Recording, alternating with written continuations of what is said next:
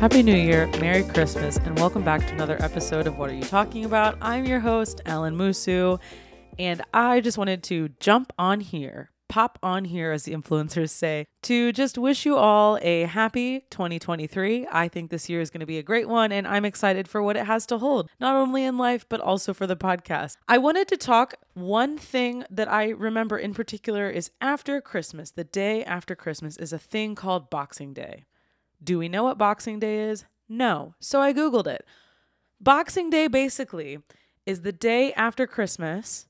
Think about in traditional English culture in England, where the servants and the maids and, house workers, people that are more like people that are of the working class, they had to work on Christmas. They were serving food, they were cleaning the house, they were doing a lot of chores. And so the day after Christmas, they got Boxing Day. So basically, Boxing Day is Christmas for the people that are of the working class. I learned that. So happy Boxing Day.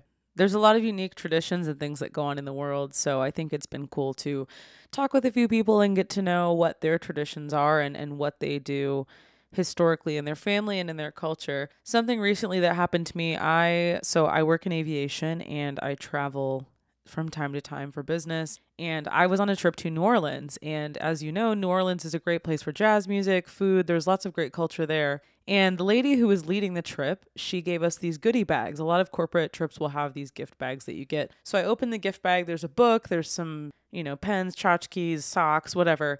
And then there's these beads. And for Mardi Gras, you get beads. Well, why do you get the beads? You get the beads because you take your top off, basically. So the next day we're on this bus. There's about 30 of us. We're on a bus, and the lady that gave me the gift bag in the first place, she's an admin for one of the executives. She looks at me and she's like, "Well, why aren't you wearing your beads?" And I was like, "Do you know how you get the beads?" And she's like, What do you mean? You just get them?" And I said, "No, you usually get them for doing an activity." And so she was mortified that she had been kind of wearing the beads just casually. No one paid reference to it, but once I taught the people about it, it was a little bit of a joke. So half the team, not half, but a chunk of them were from England, and there was one guy who I specifically kept coming up to him, and I was like, "Hey, are you gonna wear your beads?" And he's like, "What do you mean? What's the big deal about these beads?" Told him the same story. You get the beads for not having a top. And so then he proceeds to tell his friends, but he has an accent, so it's much better. And he's like, "Do you know that if you wear beads, it's because you got your bits out?" And it's cool to experience new cultures like that. Even though I'm from the United States, I'm learning new things in the US. I'm always endorsing travel, do it as much as you can. There's always unique opportunities that you can experience in other cultures, including your own, just maybe down the road. Another part of that trip that I was kind of communicating what American culture was tipping. And that's a topic I want to cover with a few individuals on the show coming up. But tipping culture in the United States is just growing and growing and growing. I mean, when I was a kid, I think it was 15%. Now it's kind of rude if you don't give 20%. I don't know what the deal is. I went to a cafe the other day, and the minimum suggestion on the screen when they say, "There's going to be a couple of questions on here," and they flip the screen, I think the minimum was 25%. And it was like, I bought a cup of coffee for $5. What? It's just interesting that there's this assumption. Yes, you're going to tip. And not only are you going to tip, you're going to start your tipping at 25%. I know that you get paid well. For example, Starbucks. I like Starbucks because I like Starbucks. But also, they do have a tip jar, and you can give a tip if you feel so. But there's no requirement, there's no ask, because Starbucks workers get paid a decent amount. So I think that's the whole thing. Is I've heard time and time again from people, it's unfortunate. You should get paid enough. Then tip is a bonus. But for a lot of people, the tip is what they need. So I was telling the people in my group, especially the ones from Europe, "Hey, please make sure that you guys tip enough." And I mean, they were just completely baffled. We went basically everywhere we went, someone wanted a tip. Your doorman wants a tip. The person who is leading the tour on a boat wants a tip. Your server, your barista, your bartender. It's just normal here. And In other countries, they do tip, but not as much. I don't know how much they do in Africa, but I mean, in England, in Europe, it's nearing the American prices, but it's nowhere near. Like, even if you tipped 10%, that wouldn't be crazy. I was in a cab once and I got out of the taxi. I was in London and I said, you know what? I'm going to be honest. I don't know what I should tip you. And he's like, oh yeah, like this much should be fine. And it was fair. Like, it was reasonable. So I think that that's just something interesting, is wages are just very different here in the US and how things are spread out. So I'm curious to know what you guys think about tipping, and I'd love to poll my upcoming guests on the same topic. Traveling is honestly one of my favorite things to do, and I am always ready to find the best travel hacks, the best things to do when you travel, the best travel items, whatever it is. And one thing that I started doing a couple years ago that I completely support is when you have a trip, specifically I think on vacation, this is a great thing to do. I went to Europe in 2018 with one of my close friends, and I did this the entire trip, and it makes such a fond memory in my mind. Make a playlist. Only play those songs the whole trip, over and over. I don't care if you have to hear it 20 times. I do, but you have the same playlist playing over and over, and as you're flying, as you're traveling, don't make it super long, but what's going to happen is the memories that you have associated with that trip will go with that song. And what happens to me is when I'm in the car and one of those songs comes on that is from that trip to Europe, I'm flooded with memories. I know exactly where I was standing. I can smell, I can see. Like, it's such a cool way to re-experience a trip. You can look at pictures and you could listen to the music at the same time. You could eat food that you experienced in that area and listen to the music at the same time. Like, it's a great way to recall your memory in a way that's not physical. And I think that that's something that I started doing, and I definitely want to continue it. For me, I have a flying playlist. So how I organize it is if I have a new song that I hear on the radio or someone sends me, I put it in my flying playlist. And then when I fly, I revisit those songs, and that's when I listen to them. So what ends up happening is, the 10, 4, 5, 8, whatever songs that I put in that playlist for that section end up becoming the defining songs of my trip. So there you go. Take my tidbit, run with it, and let me know if you like it. Finally, for this quick episode, I want to circle back and talk about business trips. Specifically, I want to talk about corporate meetings and the things you need to know. There's things that you need to know when you come to a meeting. I think that I've been talking to people who are going through grad school, who are late in their careers, who are young in their careers of all parts. And the common thing is there's some business items that you just have to learn from experience. Having an internship, a great way to do that. I had 2 internships in college, and I'm so thankful because I knew how to make a cup of coffee. I knew how to make copies. I knew how to staple things, like silly things that seem really small. But then when you have to do them in your real job, you look like a G. Like, you know exactly what's going on. You don't have to ask questions. And I think it's a great way for you to look competent and not have to worry about that aspect of your job. So highly encourage you to embrace those moments, whether that's, I have to make coffee for everyone. Do it. You will learn a lot from making that coffee. Maybe you made the coffee really good and an executive really likes it. And then you make a relationship because, oh my gosh, Ellen makes the best coffee. Okay, great. Foot in the door.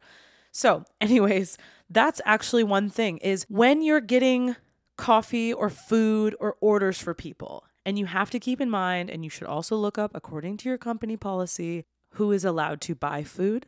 Sometimes only directors and above can buy food. Sometimes only managers can buy food. But for example, in the morning, if everyone's going to get coffee and they're going to Starbucks, we're back on Starbucks again. You can order Starbucks for everyone that's standing or sitting like in your group, in your car. Number 1, they'll love you for it. They got a free drink. And number 2, you're going to get reimbursed. So get the Starbucks. And number 3, the biggest part, you get all of the stars. Okay. Like I have so many Starbucks cups, those free like cups that you get, those tumblers that everyone's paying a bunch of money for. Don't pay for those. You get them for free with stars. I've seen groups of grown men fighting over who gets to pay for the Starbucks because they want the stars. Okay, it's a thing. And when you're in the car, you can bond about your coffee, you can talk about your drinks, and it leads to a lot of different conversations. You would be surprised if you actually looked into your team and looked into your people, talking to them, what you could discover. There's a lot of commonalities. There's a lot of interests. I met with a lady the other day who rescues dogs, and she happens to know a lot about the type of dog that I want. So I asked her questions about it, and we created a nice relationship from that. You never know who is going to be your friend. Equally, you never know who's going to be your enemy, so be careful, but I digress. And when you're on a trip, you can start to be the person that is just generous. Like, everyone on the trip knows that you're not actually buying them coffee, but it's a kind gesture. It's an inconvenience that you have to go through to carry their cup up the stairs or whatever it is. And it's just nice. So maybe that's something you can do. Another thing that people don't think about is not all corporate events are planned. Like, there's a lot of things that, you go to the event, you have a meeting all day, you're sitting there, and then it's like, oh, we're all hungry. What are we getting for dinner? Like, I have a former coworker. She used to be my manager, and she was the expert at finding food, to the point where before the trip, like a week before, we would get an email with links, and she'd say, this is where we're going to go for dinner. This is where we're going for breakfast on this day. And it was so cool because she became our foodie expert of the group, and we always had a great time, and that's what she was known for. And I don't know about in her private life if that's even something that she's interested in, but she took it as an opportunity to share that with the team, and we bonded over that. There's a meeting that I attended a few years ago, and the CEO told me, hey, by the way, after lunch, I like chocolate chip cookies. And I thought he was joking. I think he was joking. But either way, I got chocolate chip cookies. And right before I went to the meeting, I think I also grabbed some milk. So we had lunch, we sat, we chatted, and I brought out these cookies, and I put his cookie down first. And I said, here you go. Here's a cookie. He looks at me with like alien eyes. He's like, wait, what? Like, he had completely forgotten that he said that. He forgot what happened, but he realized that there was a connection there. Like, he was glad to have them. And I think that it's just cool when you think about how you make friends in life, not even just at work, but in life. Why are you friends with those people? What do you remember about those people? You remember your mom's birthday and you know that she likes marigolds, so you get her marigolds. Why don't you do that with people you work with? They're your friends too. Not only are they your friends, but they can also help you get through life and get to more places. They can give you advice. They're going to support you. I bet people that you work with are probably going to attend your wedding. They're probably going to attend your kid's baptism. There's a lot of pieces that go into partnerships and relationships with business that I think bleed over into real life and friendships. So don't feel intimidated.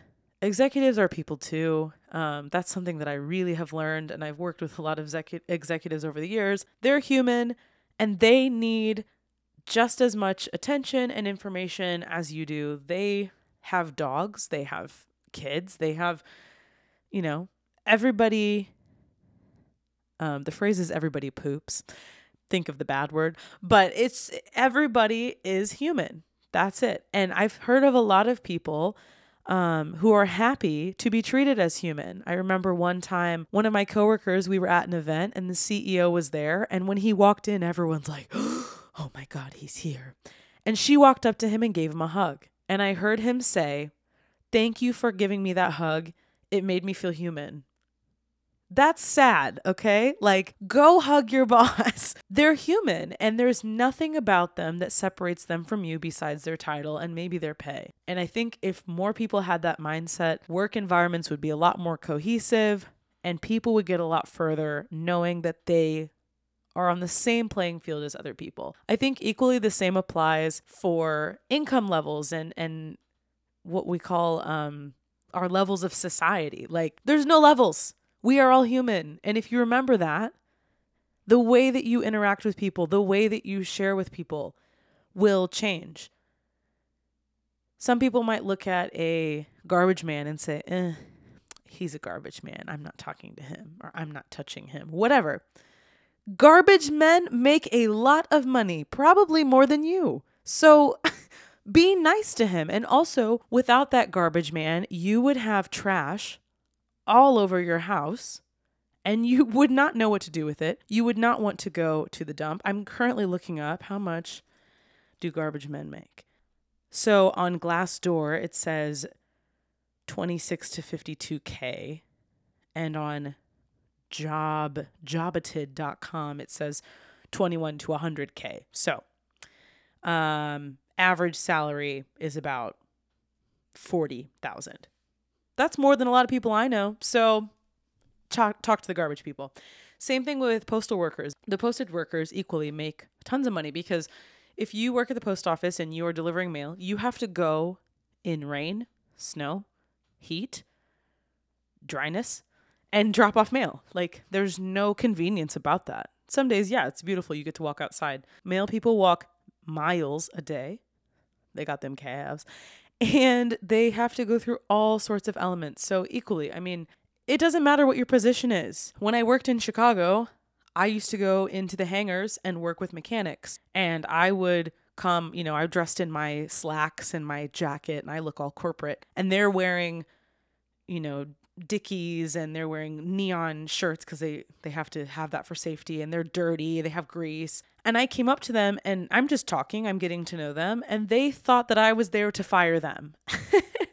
And I always thought it was so funny. And I finally said to one of the guys, I said, you make more money than I do. I can't do anything. Like, I can't fire you. I'm just here to hear your story. But they're not used to seeing that human approach. So I just think that there's so many opportunities that then come up through that. Like, for example, when I then would go down to the hangars, they would show me special things that they wouldn't show other people. So always be aware. I think that a lot of that work gets noticed. I think a lot of people will realize, hey, like, so-and-so is very kind to these people. Hey, Sarah is a nice person and she always interacts with these people. Let's get her on the board here. You will make it far if you treat people as human. And that's going to be the end of my message today. Thank you so much for listening to the podcast, my rant, and I hope that you tune in for the next one. It's going to be a long one, and I'm ready to deliver it here for you. So, like, subscribe, and we'll see you next time.